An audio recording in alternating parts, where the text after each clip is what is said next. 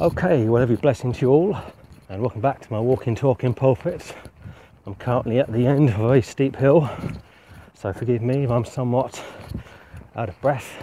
In fact, just walked past a house which burnt down maybe 2 years ago or thereabouts and killed some of its occupants. I'm not sure what the story was, whether it was arson or not. I'm not sure what the investigation concluded, but my overall thought on that awful situation was, were they saved? Were they born again? If there's one thing that continues to concern me, is how glib people can be towards the next life. Many people think it's all about the here and now, and I can appreciate that. I wasn't always saved. But of course, when you get saved, you realise that time is very precious. That this is very much stage one, if you will, or part one, if you will. This life is very brief. You hear one moment and you're on the next. When I look back over my life, I sometimes think, where have the years gone? But as I pound the streets, trying to stay in shape and share my thoughts with you all, every so often my eyes wander. I look at people as they drive past or walk past, and I guess if I was to survey maybe 100 drivers and ask those drivers what they thought I was talking about, I guess probably 99% would have no idea.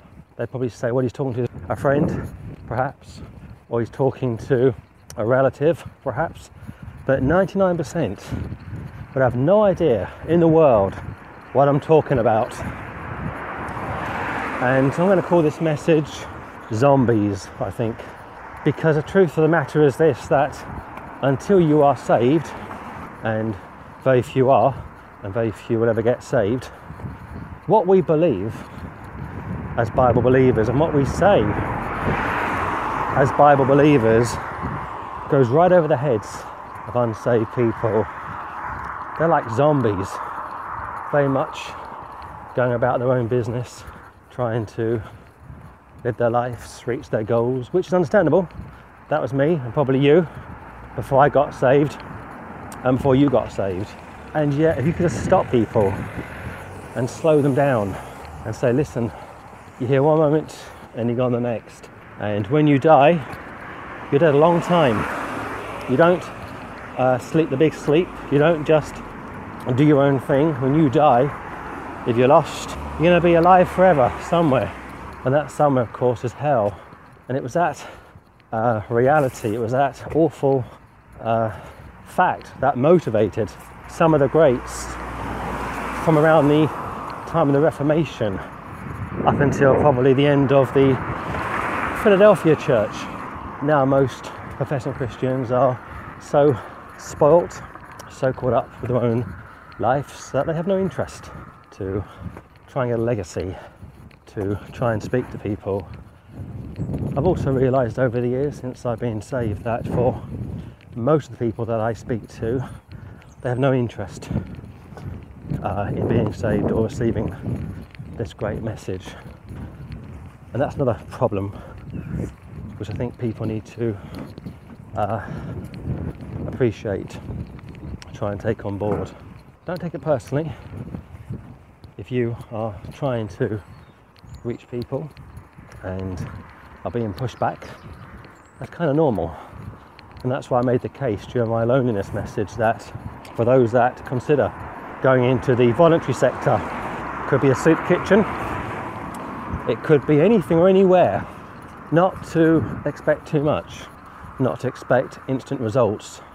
On top of that, not to take it personally when people turn down the good news. If you are a Bible reader, you know that most of the Old Testament prophets were rejected and ridiculed. As we go into the New Testament, it becomes a reoccurring theme.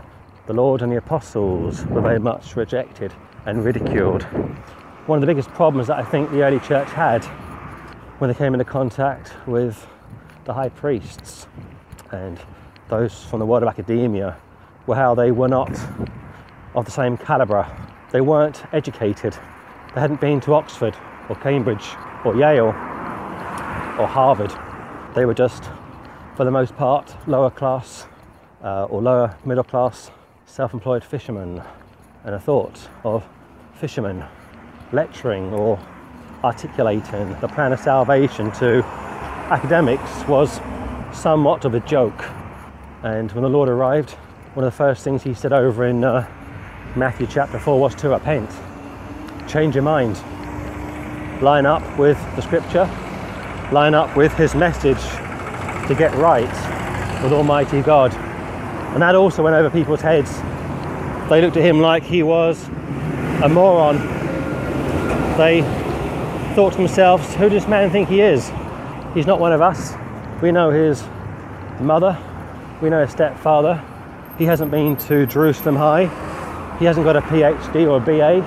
And they ridiculed him. They would also attack his virgin birth. They made that revolting remark about how they weren't born in fornication, how they had one father who was Abraham. A disgusting remark to insinuate that somehow Mary was a loose woman, that she had perhaps slept around, which of course was a blasphemous remark to make, also a very foolish and hurtful remark to make. And I recall when I first got saved, speaking to friends and family and work colleagues and just everyday people, trying to share what I knew with them, hoping they would receive it and grab it with both hands, just embrace it and rejoice. And I learnt pretty early on that they weren't interested. For the most part, they were content, doing their own thing. They were very much living in the present, which again, I can and did understand. I appreciate that kind of mentality. And yet, as I was growing up, a couple of people I knew died. One was a friend, one was a work colleague. And looking back now, I had no idea what happens when a person dies. I was completely ignorant to what takes place the moment somebody departs from this earth. All the years of going to church and serving Mass and speaking to friends and others that went through the same system. In reality, I think we were very much humanist. We thought that somehow the Lord probably owed us heaven, that somehow when we arrived in eternity, he would just wave us all in. Such a foolish thought, not to mention an offensive thought. But again, you see, growing up as a non-Bible believer, a non-Bible reader, I had no idea what to really compare my thoughts with. The priests never really preached the gospel. I don't think all the years of being a Catholic, going to Catholic schools and serving Mass and sitting down with priests growing up, never once did I hear them preach the gospel or speak about hell or repentance. And that's the truth. I was very much left to my own devices. In fact, I can remember speaking to a cardinal, a guy called Tom Winning, Cardinal of Glasgow. And we got some photographs of him on our website. And he came down to our church to be a speaker, or be the speaker. Patrick had organised an annual event, something he'd done for many years, leading up to his salvation. And we went down to pick up this cardinal from Gatwick Airport, drove him to the nunnery, which was behind our church at the time. And he sat in the front talking to me. I was driving, he was in the passenger seat. And I got on pretty well with him. Nice guy, laid back, a lot of charisma. And at that time I was very much involved with my orchestra, recording and singing and rehearsing. And I thought to myself, on the final day, before he went back to Scotland, I would give him one of my CDs that I'd made. And I gave it to him. and he thanked me for it. And he recognised some of the songs that I'd sung on this album, and he shook my hand. And again, we've got photographs of this on our website, so you want to see them. And yet never once did he say to me, but James, the Word of God says, how the love of the world, how the pride of life, the lust of the flesh is not of the Lord, how friendship with the world is enmity with the Lord. Never once did he say, this looks somewhat worldly. Never once did he say to me, but do you really know the Lord? I was very much left with the impression that what I had just given him, what I just showed him, or had shown him, was acceptable, that it was okay. And yet, like I say, the Word of God does say clearly that how the love of the flesh, or the pride of life, things of the world, are completely at enmity with Almighty God. I didn't get separation, clear my mind, or abstaining from the things of the world until I was saved. And that old cardinal pretty much left me as I was. Didn't speak to me about holiness, didn't speak to me about how somebody who follows the Lord should live a certain way. I was left very much dangling, almost left in ignorance. I don't blame him overly for that. I wasn't a child at the time, and yet I like to think that had I been in his shoes and somebody come into my circle or my life or my world, that I would have said to such a person, you know, what's this about? Why are you singing these secular songs written by questionable composers, people whose lives are very much at odds with Scripture? He recognised many of the songs that I'd sung. I think in reality he too was very zombie-like, very much dead. Of course he was religious. I mean, they call cardinals princes of the church, and a cardinal in the Catholic Church is a very powerful person. And of course you know that every time a pope dies they have a conclave, a meeting, and all of the cardinals around the world are summoned to Rome for lock-in. That's right, they lock them in, and they won't let them out until they have decided who the next pope is going to be. And you see all that smoke billowing from St. Peter's Square. If it's black, it means they haven't got a consensus. They haven't been able to decide who the new pope will be. But if it's white, they have come to the consensus. They come to the decision who the next pope will be. That's great drama, by the way. But that's all it is, just drama. You can't duplicate an apostle. And they believe that the Pope of Rome is an apostle. They believe that he is a successor, or the successor of St. Peter. But you can't duplicate an apostle. An apostle, according to Acts chapter 1, was an eyewitness of the Lord's ministry. He was somebody that knew the Lord. And yes, of course, he was a man, not a woman. So when you come into contact with female apostles, quote unquote, you're dealing with hucksters, charlatans, deceivers, and of course feminists as well. The apostles were men. The apostles were Jews.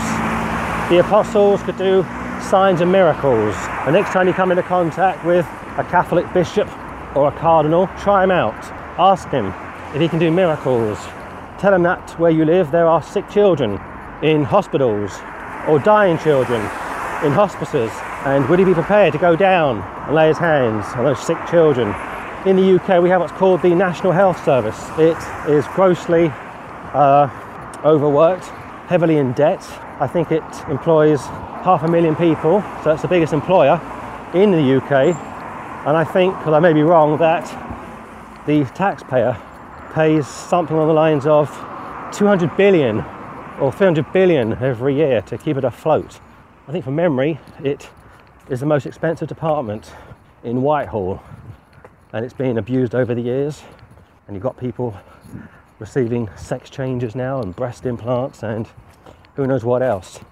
When it was set up after World War II, it was set up to give you the basics, and since 1945 it has just spiraled out of control. But here's the thing, If you believe that the Jewish apostolic sign gifts are for today, whether you're Catholic or Protestant, fundamentalist, Greek or Russian Orthodox, why not go down to your local hospital and start laying hands on sick people, men or women, boys or girls, young or old, makes no difference. I tell you something, if you can start to clear the backlog, if you're able to heal those people, if you're able to take some of the burden off those doctors and nurses who are working flat out, then I'll tell you something, if you're able to do that, you'll be a great hero, and it will save the UK taxpayer a lot of money. Never mind going to church buildings or having these good crusades. Come on down and meet evangelist such and such. Take what you've got onto the street. That's the first challenge. Second challenge, take it into the local hospitals. Third challenge, according to scripture, everyone who you come into contact with and pray over and attempt to heal will be healed. There isn't one account anywhere in scripture where somebody came into contact with the Lord or one of his apostles or disciples wanting to be healed and wasn't healed. Now, it is fair to say that there is one account which I guess may be cited to rebut what I've just said concerning the unclean spirit that was afflicting a young child. And the parent says to the Lord, I think it was a man from memory, that the apostles had been unable to set his child free of that unclean spirit. And he says, well, the reason for that was due to lack of faith. Now, the actual situation itself could have been dealt with just like that. But you see, the apostles were carnal. The apostles lacked the faith. It wasn't the Holy Ghost's fault. And that's a good picture of a saved party having two natures. And therefore, because they lacked the faith, not the ability, but because they lacked the faith, Christ had to step in and deal with that situation. So you see, the emphasis there wasn't on the recipient being healed, it was on the apostles, those that had been anointed to go in and heal that individual. There's also another account which may get cited to rebut what I am saying today, when the Lord came into contact with a blind man and he says, Ephphatha, and the man initially says how he sees men as trees, and the Lord returns to that individual and concludes the healing. That too was done to rebuke the unbelief that the apostles were once again demonstrating. Apart from those two situations, and also there's one account over in Matthew chapter, I think it's 12 going into 13, or 13 going into 14, how it speaks about they wouldn't come to the Lord to be healed and how it grieved him. Again, the emphasis or the blame is put on the recipient's lack of faith, not the Lord's inability or the apostles to heal. Apart from those scriptures which are given to you, everyone who came into contact with the Lord or the apostles expecting to be healed got healed, especially from Acts chapter 1 onwards. Throughout the Gospels, you've got the Lord very much teaching his apostles on the job, very much explaining to them how the Lord works. And he was very patient with them, much like a parent is with their child. And they made many mistakes, they stumbled. John, the son of Zebedee, and his brother were referred to as the sons of thunder.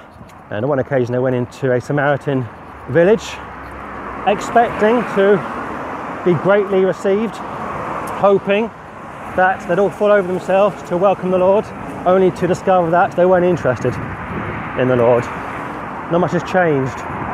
And those Samaritans were very much like zombies, completely dead from the neck up. They had no interest in the things of the Lord. And they wanted to call fire down from heaven, like Elijah had done back in 1 Kings.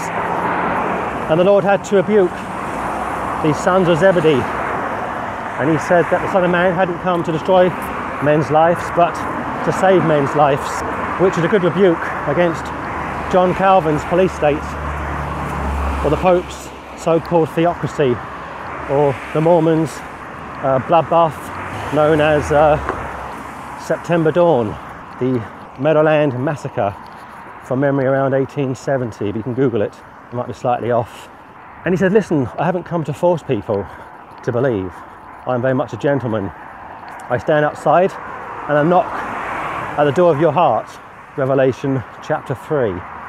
If any man hears my voice, if any man hears my knock, if any man knows that I'm outside knocking at your heart, and yes, that scripture doctrinally is aimed at an apostate church, and yet spiritually we can use that to present the gospel. Many evangelists have done that over the years, to show that Christ is patiently waiting for sinners to receive him.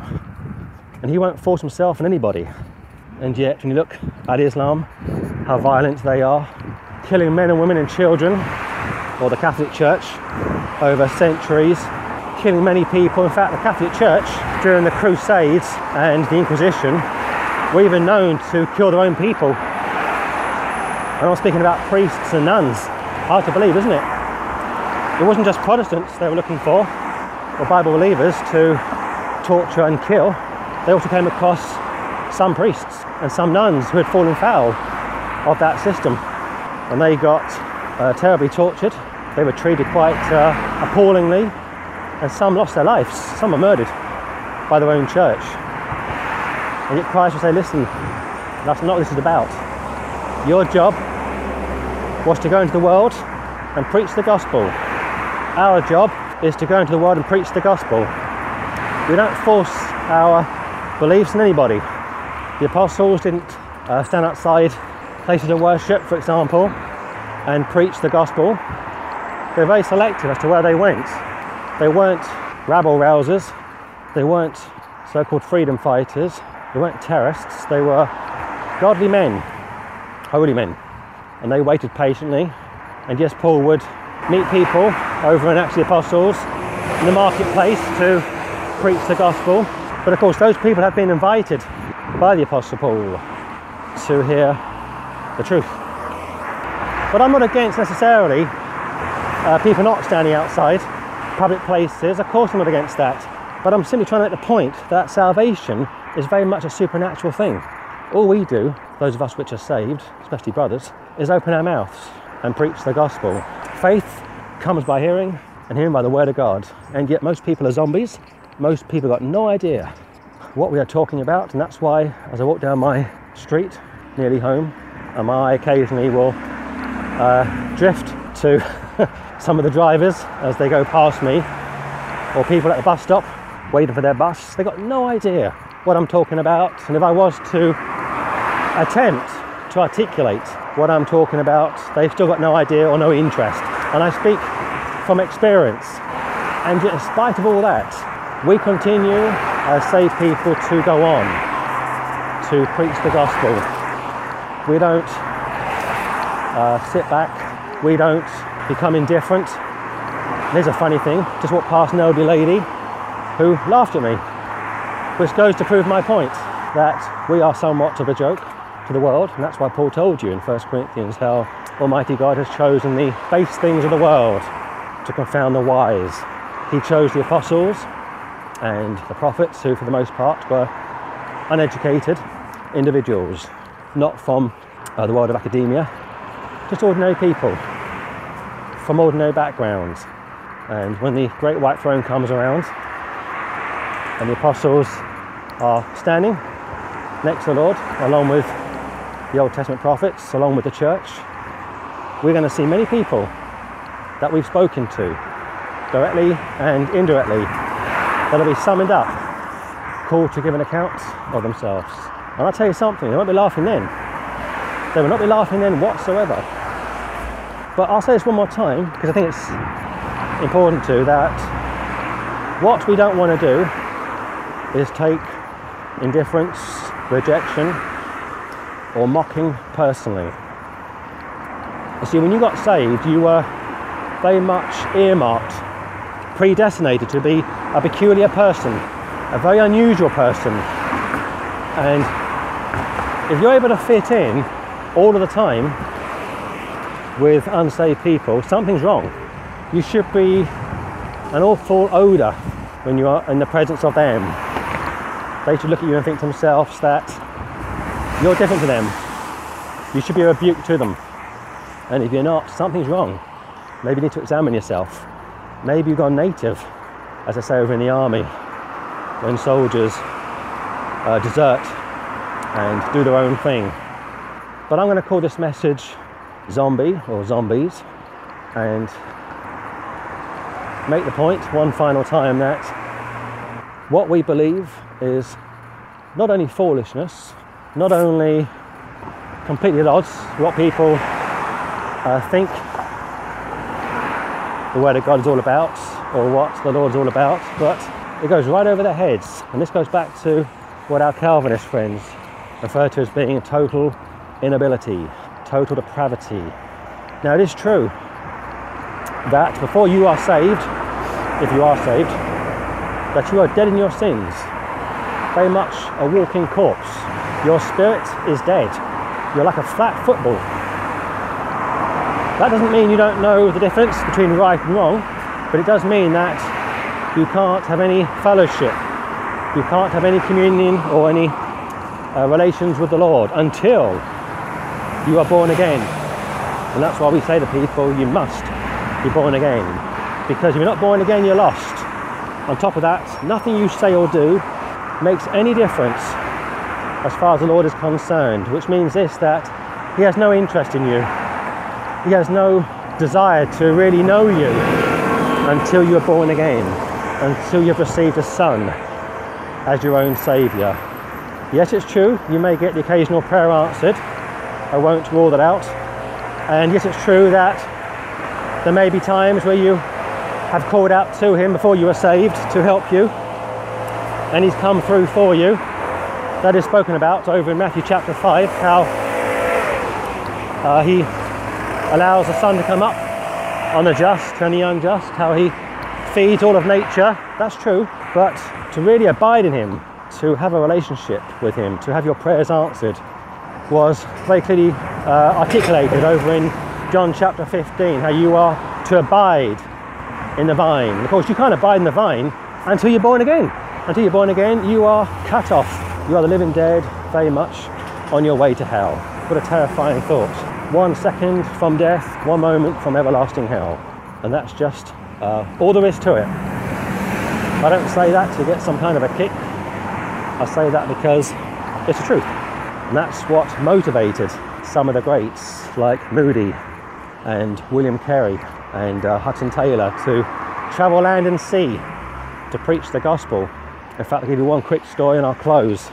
There was an event that took place around the 19th century when D.L. Moody, the great preacher from Chicago, was preaching.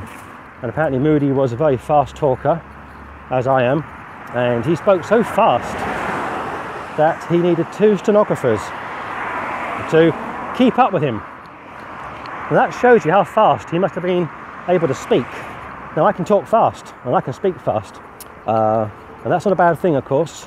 And yet on one occasion, old Moody was really talking fast, and somebody had been sitting in the pews watching him.